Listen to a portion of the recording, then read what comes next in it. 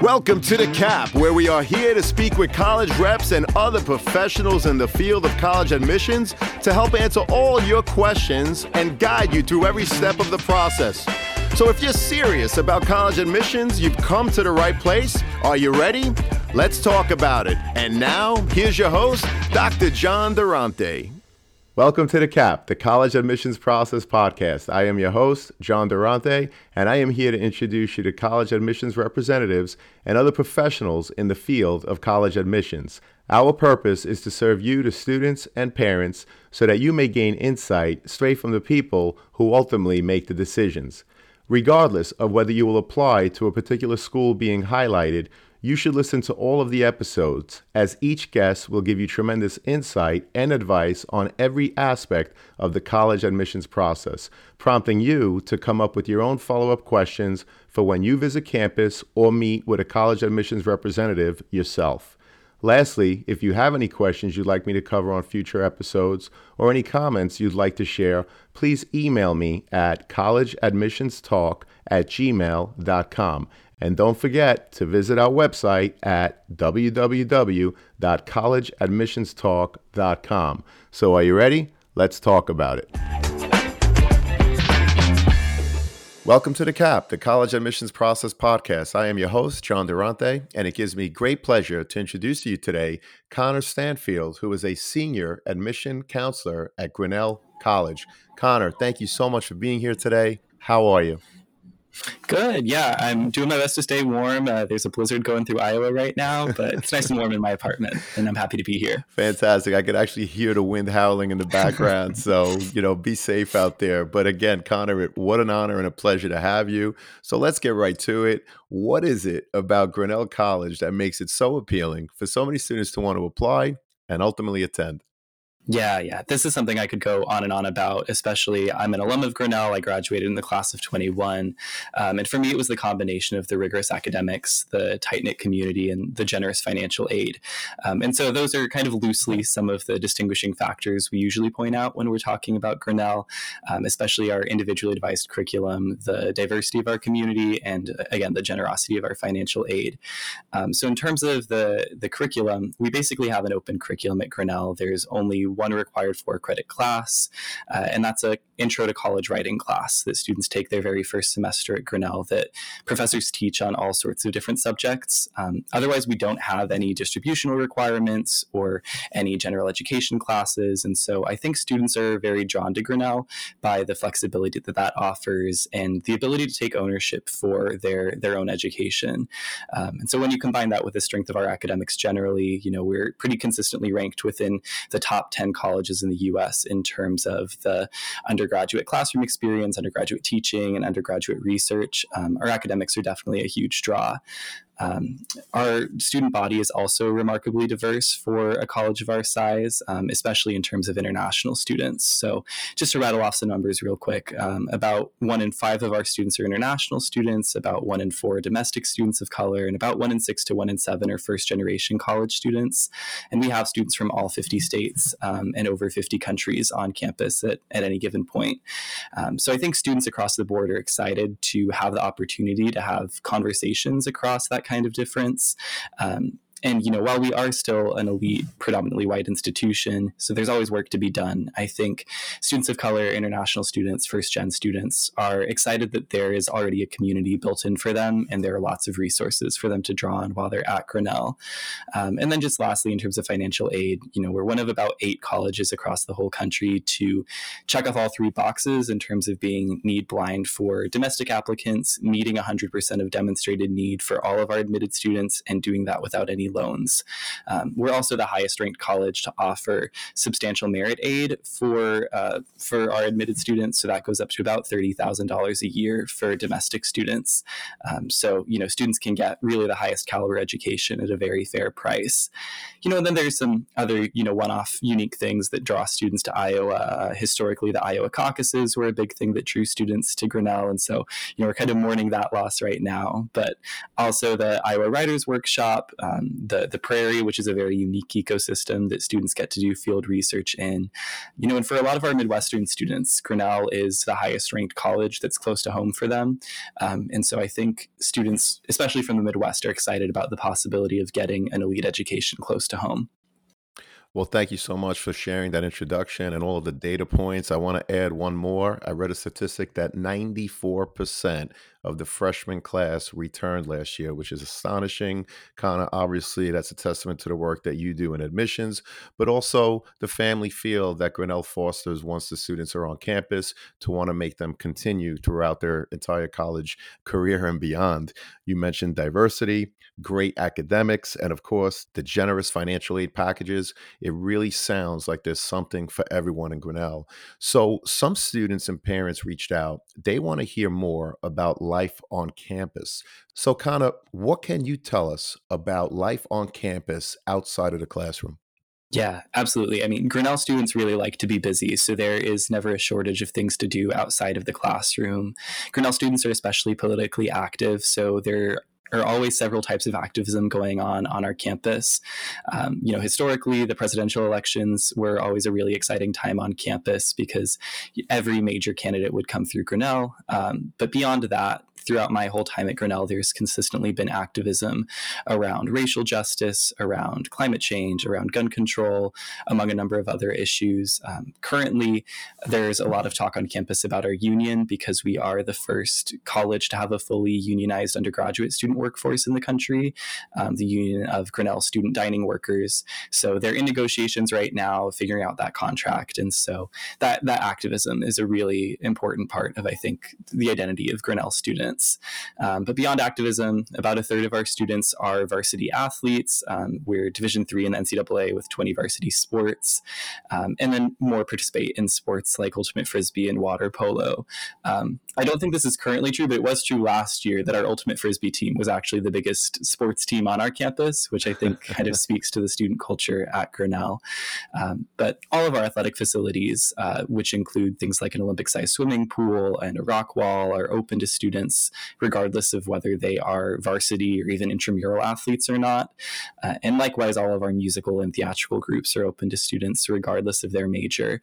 So I think there's a big culture of trying new things out at Grinnell and enthusiastically welcoming people into all sorts of new activities.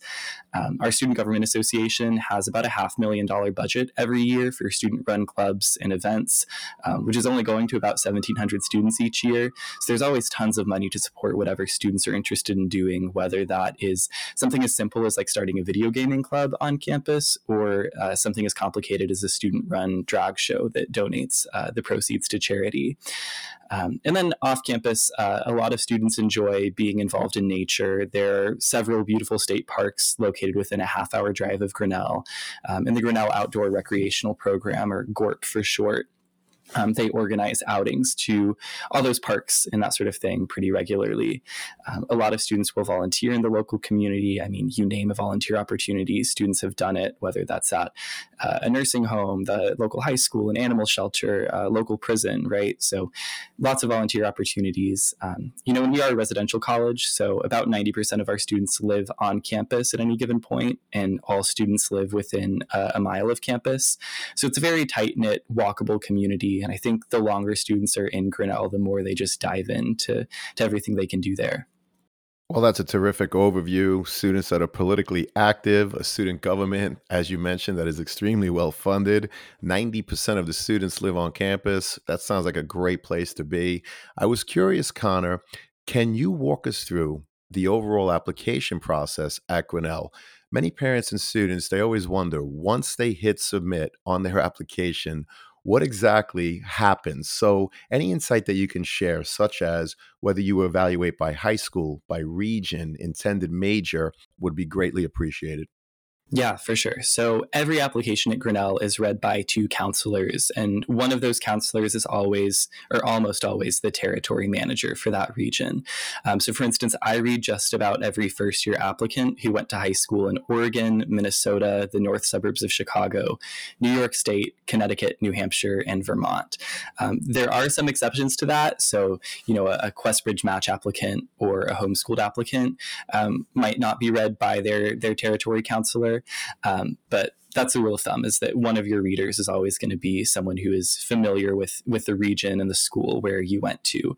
And then even boiling that down further, typically I and most of the counselors I know will read within their territory by high school. So, if I get 10 applications from your high school, I'm going to try reading all 10 of them at the same time so that I can get a sense of what the community of that high school looks like, what the course options for that high school look like. So I'm comparing apples to apples as much as possible. So the two counselors who read an application, we do a holistic overview of every applicant. We read every page that a student submits to us, and we discuss the applicant's strengths and weaknesses, and we recommend a decision that we discuss. Do we think we should waitlist the student, admit the student? Should we deny the student? And then we pass that on. And then it kind of goes from there. So some applicants even get discussed by the entire counseling staff if we need help coming to a decision. At the end of the day, we always want to admit more students than there are room for on our campus. So once we've gone through every single applicant and made a decision or a recommendation for each of them, we'll always have to go back through and cut out a few more, which is always a sad time of year. But then, for our first year applicants, we don't actually consider a major at all as part of our admission process. We kind of imagine that every student is coming into Grinnell undecided. The three things that we really look for when we're reading an application are: one, is the student academically prepared for Grinnell?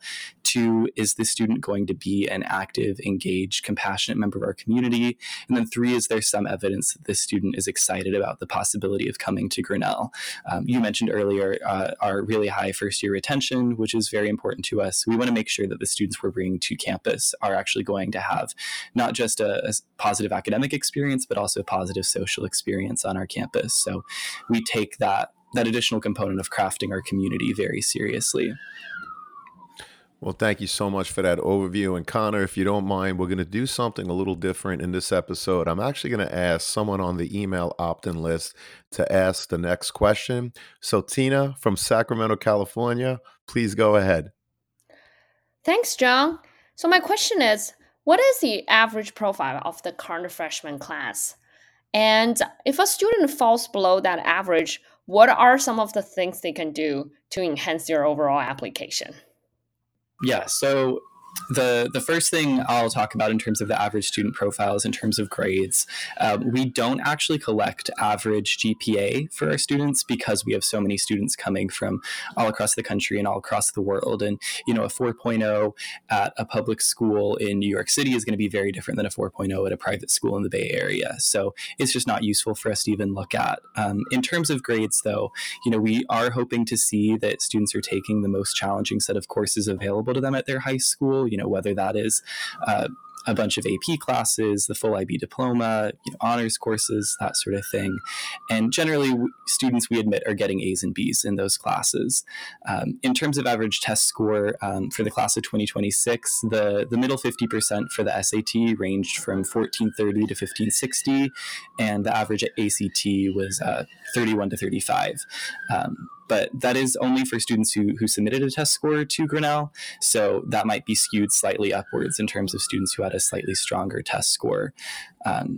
So just while we're on the topic of submitting a test score to Grinnell, I would really only recommend submitting a test score to Grinnell if that strengthens your application. If your test score falls below that middle 50, that doesn't necessarily mean that you're not academically prepared for Grinnell. What it does mean is that, on that one Saturday where you sat down for 3 hours, you didn't do as well as some of our other students, right? But we don't require you to submit that test score. If you fall below that range, the best thing you can do to strengthen your application is just to not submit it. Just have us look at your transcript instead. I would also recommend that if students had like a rocky patch in their grades, if they weren't able to take classes as rigorous as they hoped for, that they use the additional information section of the Common App to explain those additional challenges. Whether you had a death in the family at some point in high school, or you were sick for a period, or you were diagnosed with a learning difference, all those things are useful so we can see, okay, sophomore year, spring semester, you had a death in the family. Okay, I see that's where your grades dipped. They went right back back up, there's no need to stress about that period. Or in terms of rigor, if there were conflicting classes, if all of the APs weren't offered a particular year, let us know that, because otherwise, we're not in your high school on a day-to-day basis. So that really just helps us fully understand the context that you were in, and how you succeeded in that environment. The other thing I would recommend to students is that if you are really interested in Grinnell, that you demonstrate that interest in some capacity. One of the best ways to do that is by requesting an online interview with Grinnell. The year before a student applies to Grinnell, they can interview over the summer and then all the way up until December. So I actually just interviewed my last student for the year last night. So that's just a great way for you to really prove that you are excited about the possibility of coming to Grinnell. When we're talking about demonstrated interest, we are not going to admit a highly interested student who is not academically prepared for Grinnell or who's not going to be a great community member. But a student with a lot of demonstrated interest is going to rise above a similarly qualified student who hasn't demonstrated very much interest. So if you feel like you fall a little bit short of the academic profile of Grinnell, but you can still succeed here, going that extra mile of talking to your admission counselor, coming to virtual events, visiting campus if you can help you out for sure. Thank you so much for that comprehensive answer. I truly appreciate you explaining how demonstrating your interest could certainly help in the Grinnell application process. You also mentioned test scores, which we're going to come right back to. But I first just want to take a moment to thank Tina from Sacramento, California, for posing the question. And if anybody wants to do so on a future episode, please click the link in the show notes or visit the website www.collegeadmissionstalk.com. So, Kana, I know that Grinnell College is currently test optional, as you mentioned, like many other schools, by the way. But can you share the percentage of students that apply and that are ultimately admitted that did not submit their test scores? Yeah, so in terms of applicants, it's about 50-50 in terms of students who submit their test scores and students who don't. And then in terms of our admitted students, it does swing a little bit in favor of those who submitted a test score. So it's about 60% of our admitted students did submit a test score and about 40% did not submit a test score. We don't consciously favor students who submit a test score in our reading process, but who knows, maybe the students who did score really well and just chose to submit that test score were stronger academically or had stronger applications in other ways. But yeah, and then when you look back at our enrolled students, it does go back to about 50-50 in terms of those who submitted a test score and those who didn't. Well, I appreciate that. And Connor, where do you think the test optional movement will go over the next few years and beyond? Yeah, I'm really hopeful that colleges, especially I think elite colleges like Grinnell, continue to remain test optional. I think that it has done a lot of really great things for us as an institution in terms of both increasing the size and the diversity of our applicant pool, which then of course increases the diversity on our campus. I think that speaking from Grinnell right now, we are on year 2 of a 5-year pilot for our test optional program, where we're collecting data to see if there is a meaningful difference in terms of academic success between students who submitted a test score and those who did not submit a test score. And so we'll see where that goes. I think that there is some resistance, I think, just generally in higher education from faculty who are worried about, how are we going to test a student's preparedness if not through a test score? I think on our end as counselors, we know that we can see that really clearly through the transcript. And so I don't expect that we'll see a huge difference between students who submitted a test score and those who didn't. And so hopefully Grinnell and many other schools like Grinnell will continue to be test optional, and maybe more will follow suit and become test optional in the years to come. Well, I appreciate that. And many of the people that I speak to agree with your sentiments. And I want to thank you for sharing the insight in terms of you being in year 2 of a 5-year research program. So again, thank you so much, Connor. Connor, what are the different ways a student may apply to Grinnell? And is there a benefit to applying one way over the other? Yeah, so Grinnell has 2 rounds of early decision. One is due November 15th and one is due January 1st. And then we have our regular decision deadline on January 15th. So if a student's first choice is Grinnell, I really strongly recommend applying through early decision. And really, the same advice goes for any student whose first choice college is a highly selective liberal arts college with an early decision program. At Grinnell specifically, there are three pretty big benefits to applying through early decision. The first is that you're going to hear back from us faster within about a month of the application deadline, whereas if you apply through regular decision, you probably won't hear back until mid to late March, maybe early April. The second big thing is that all domestic students who are admitted through early decision automatically get a $10,000 merit scholarship from Grinnell that renews for all 4 years, and your chances of being admitted through early decision are higher than being admitted through regular decision. Earlier I was talking about demonstrated interest, and an early decision is kind of the ultimate way of demonstrating that interest. It is, putting all your cards on the table and saying like, yes, this is my very top choice school. I'm so excited about attending here. So I think that's a great way for a student who might typically fall below Grinnell's average academic profile to have a better chance of getting into Grinnell. But then beyond like early decision, regular decision, we do also participate in the Questbridge match process. And I strongly encourage any students who would qualify for that process to pursue that. Grinnell, we took about 40 students through Questbridge Match, both this year and last year.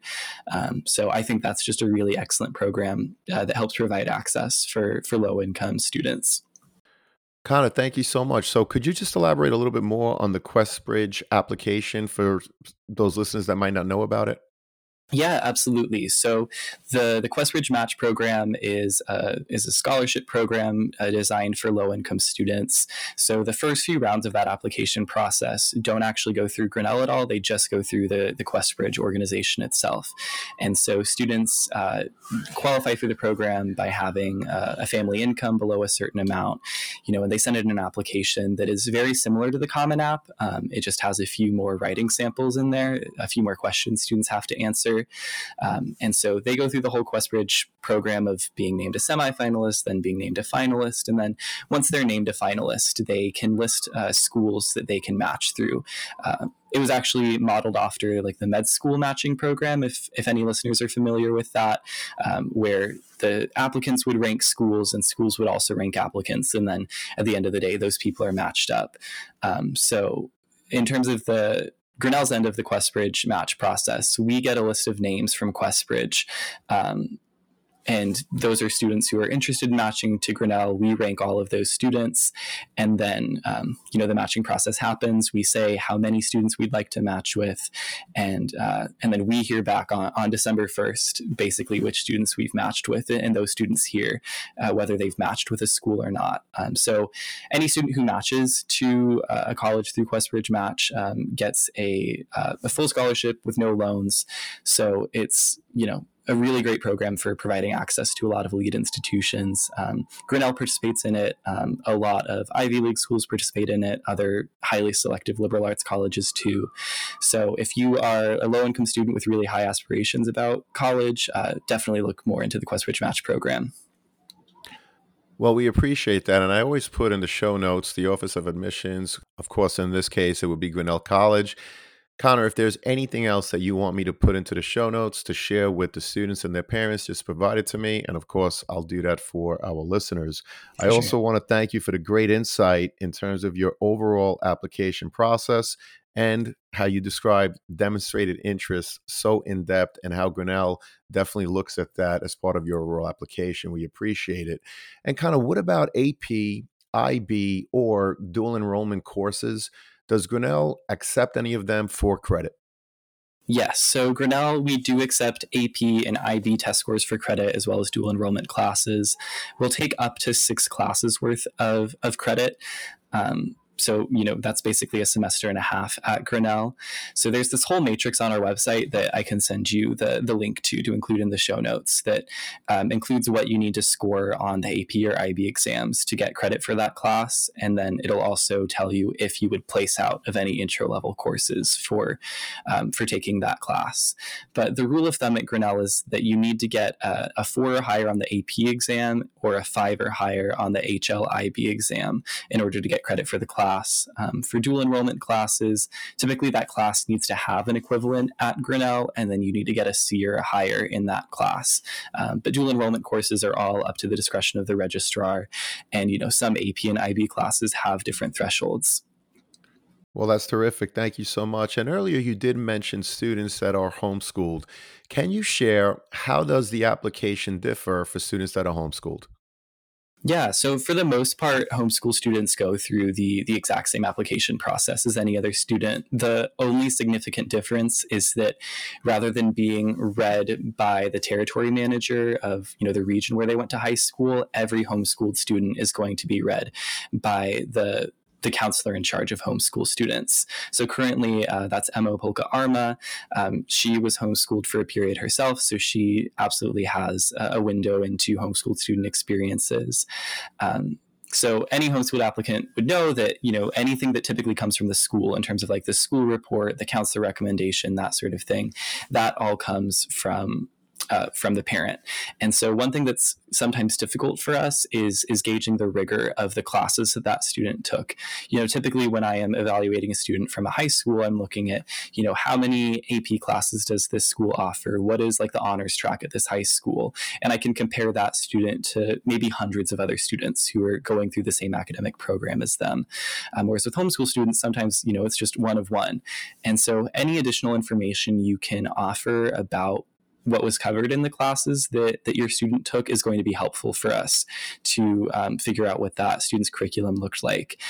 Since it's also really important for us to understand how a student interacts with their community, I strongly encourage homeschool students to get involved with some organization where they are actively involved in some community, whether that is like a community theater, a club sports team, a service group, working part-time or doing an internship. Anything like that is going to show that the student can successfully integrate within a community beyond the four walls of their own home.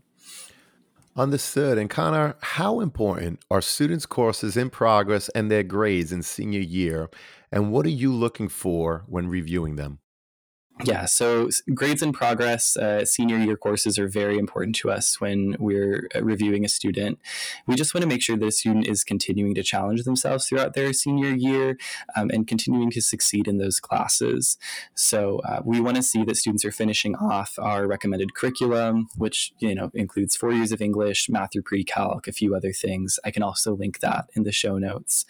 And we're also hoping to see that students' grades continue on the same trajectory as they were freshman through junior year. So if you're getting mostly A's and B's, we want to see you continue to do that. It's concerning for us to see you start getting lower grades your senior year, or if you're on an upward trajectory, that continued upward trajectory is great to see. Often students will dramatically increase their rigor their senior year. Sometimes they're taking their first AP class, sometimes they're taking 4 or 5 AP classes when they've only taken 1 or 2 before. And so when we get like those mid-year grades back from a counselor, it's important for us to see that a student was able to continue to succeed academically, even when their rigor increased. So unfortunately, if we do see a steep decrease in a student's grades, or there's a light senior schedule, that could be a reason for us to not admit a student. But that's always really disappointing on our end. Well, thank you again for that insight. We appreciate it. And what are some examples of college essays that really stuck with you? And what advice would you share with a prospective student in terms of what to think about as they sit down getting ready to write their essays? Yeah, I think the biggest piece of advice I have is to try to tell one specific story thoroughly and deeply. Sometimes you see students try to talk about their entire life in one essay, and that just doesn't get deep enough for me to really know anything about you. And in the same way, a 5-paragraph essay where you're just recounting your accomplishments throughout high school, I see that in the rest of your application. So it doesn't tell me anything new about yourself. So some of the favorite essays I've read have been a little more mundane. It's a student describing what their morning trip into their high school looks like, or a family tradition, or cooking a favorite meal, right? And the things that they reflect on while they're writing about that, whether that's like the culture that they grew up in, some of the values that they hold really deeply, that tells me a lot more about a student. I also think that sometimes students want to be really vulnerable when they're writing this essay, or to try to be especially memorable. So they talk about their biggest trauma in their application essay. And sometimes those essays can be real done and they can be moving, especially if that student takes me on a journey from, before I was like this and afterwards I have grown in this specific way.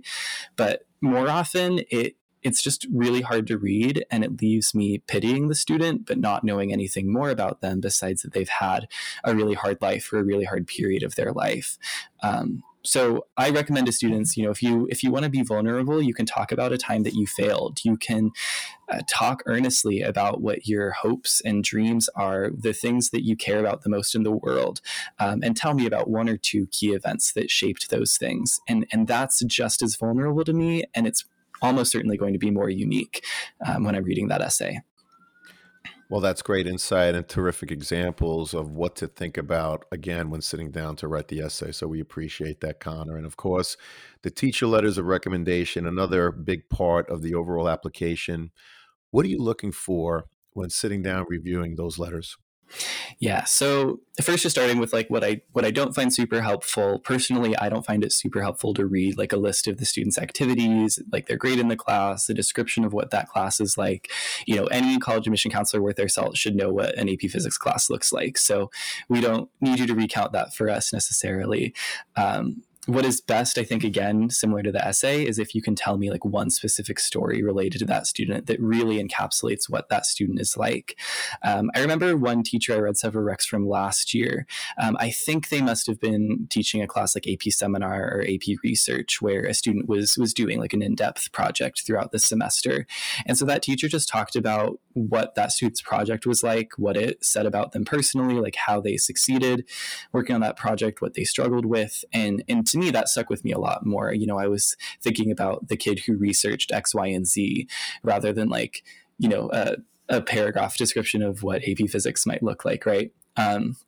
So I thought that was a pretty effective way, but also not in a really difficult way of really specializing a rec letter to a student. I know teachers are writing like a ton of those rec letters, so I don't want to put too much on teachers' plates, but that teacher specifically, it was clear that they were still writing this from a template. In terms of like, there was like, this is what it was about. This is what they did well. This is what they struggled with. But it felt a lot more personal. And I also think it's totally fine to write recommendations in bulleted lists or to bold the most important aspects of that recommendation.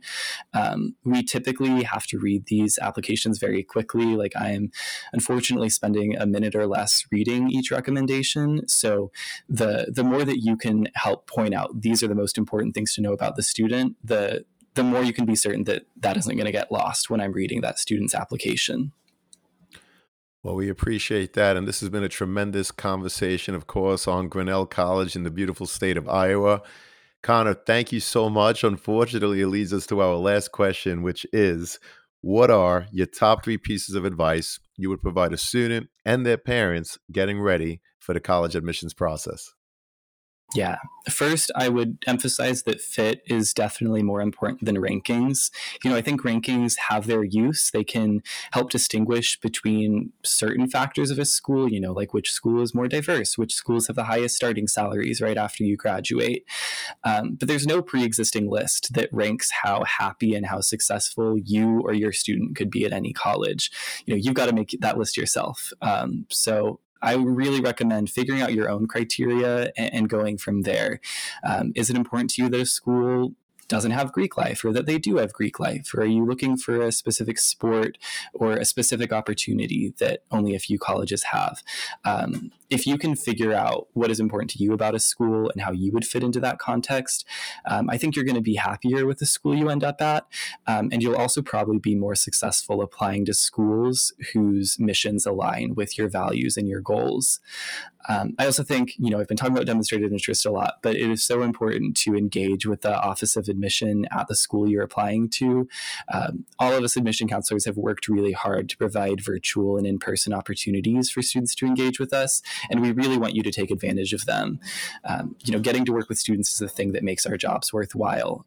So please don't feel like you're bothering us. And it also is going to help you learn more about the school. It's going to help you learn more about what they're looking for in their applicant. And if a school does track demonstrated interest like Grinnell does, it's going to better your chances of getting admitted to that school. And then the last thing I would say is just to be gentle on yourself throughout this admission process. If you are applying to many schools, and especially many schools that are as selective as Grinnell is, the odds are pretty good that you're not going to get into all of those schools. And I think you should remember that those decisions, if that school waitlists you, if they deny you, that is not a reflection of your worth as a human being or even your worth as a student. They reflect particular institutional goals that college has at that time. And you don't have control over those, and your admission counselor even probably doesn't have control over those. You only need to get into one school for you to have a really great experience. And even if you don't get into one school in that whole application process, you can always try again next year. You can always take a gap year and better your application and be more successful next year. I know this is a super stressful experience for students. I'm only about 5 or 6 years out from it myself, so I remember firsthand how stressful it was. It's like the biggest decision you're making in your life so far. But it doesn't have to go perfectly for you to have a really wonderful college experience. People who go to all sorts of different colleges and people who don't go to college at all have very happy and successful lives. So again, just take it easy on yourself. Know that it's not the end of the world. I did not get admitted to every school I applied to. I got denied from schools that were less selective than Grinnell, and I still had a really wonderful experience.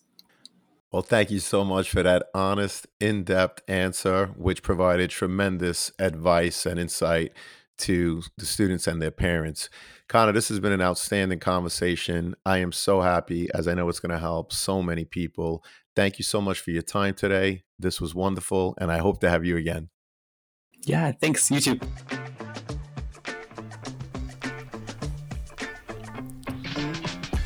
Thank you for joining us on this episode of the CAP, the College Admissions Process Podcast. We hope you enjoyed the show. If you did, please don't forget to tell a friend and follow us on Facebook, Instagram, Twitter, and wherever you listen to your podcasts. I am your host, John Durante, and I look forward to seeing you on the next episode of the CAP.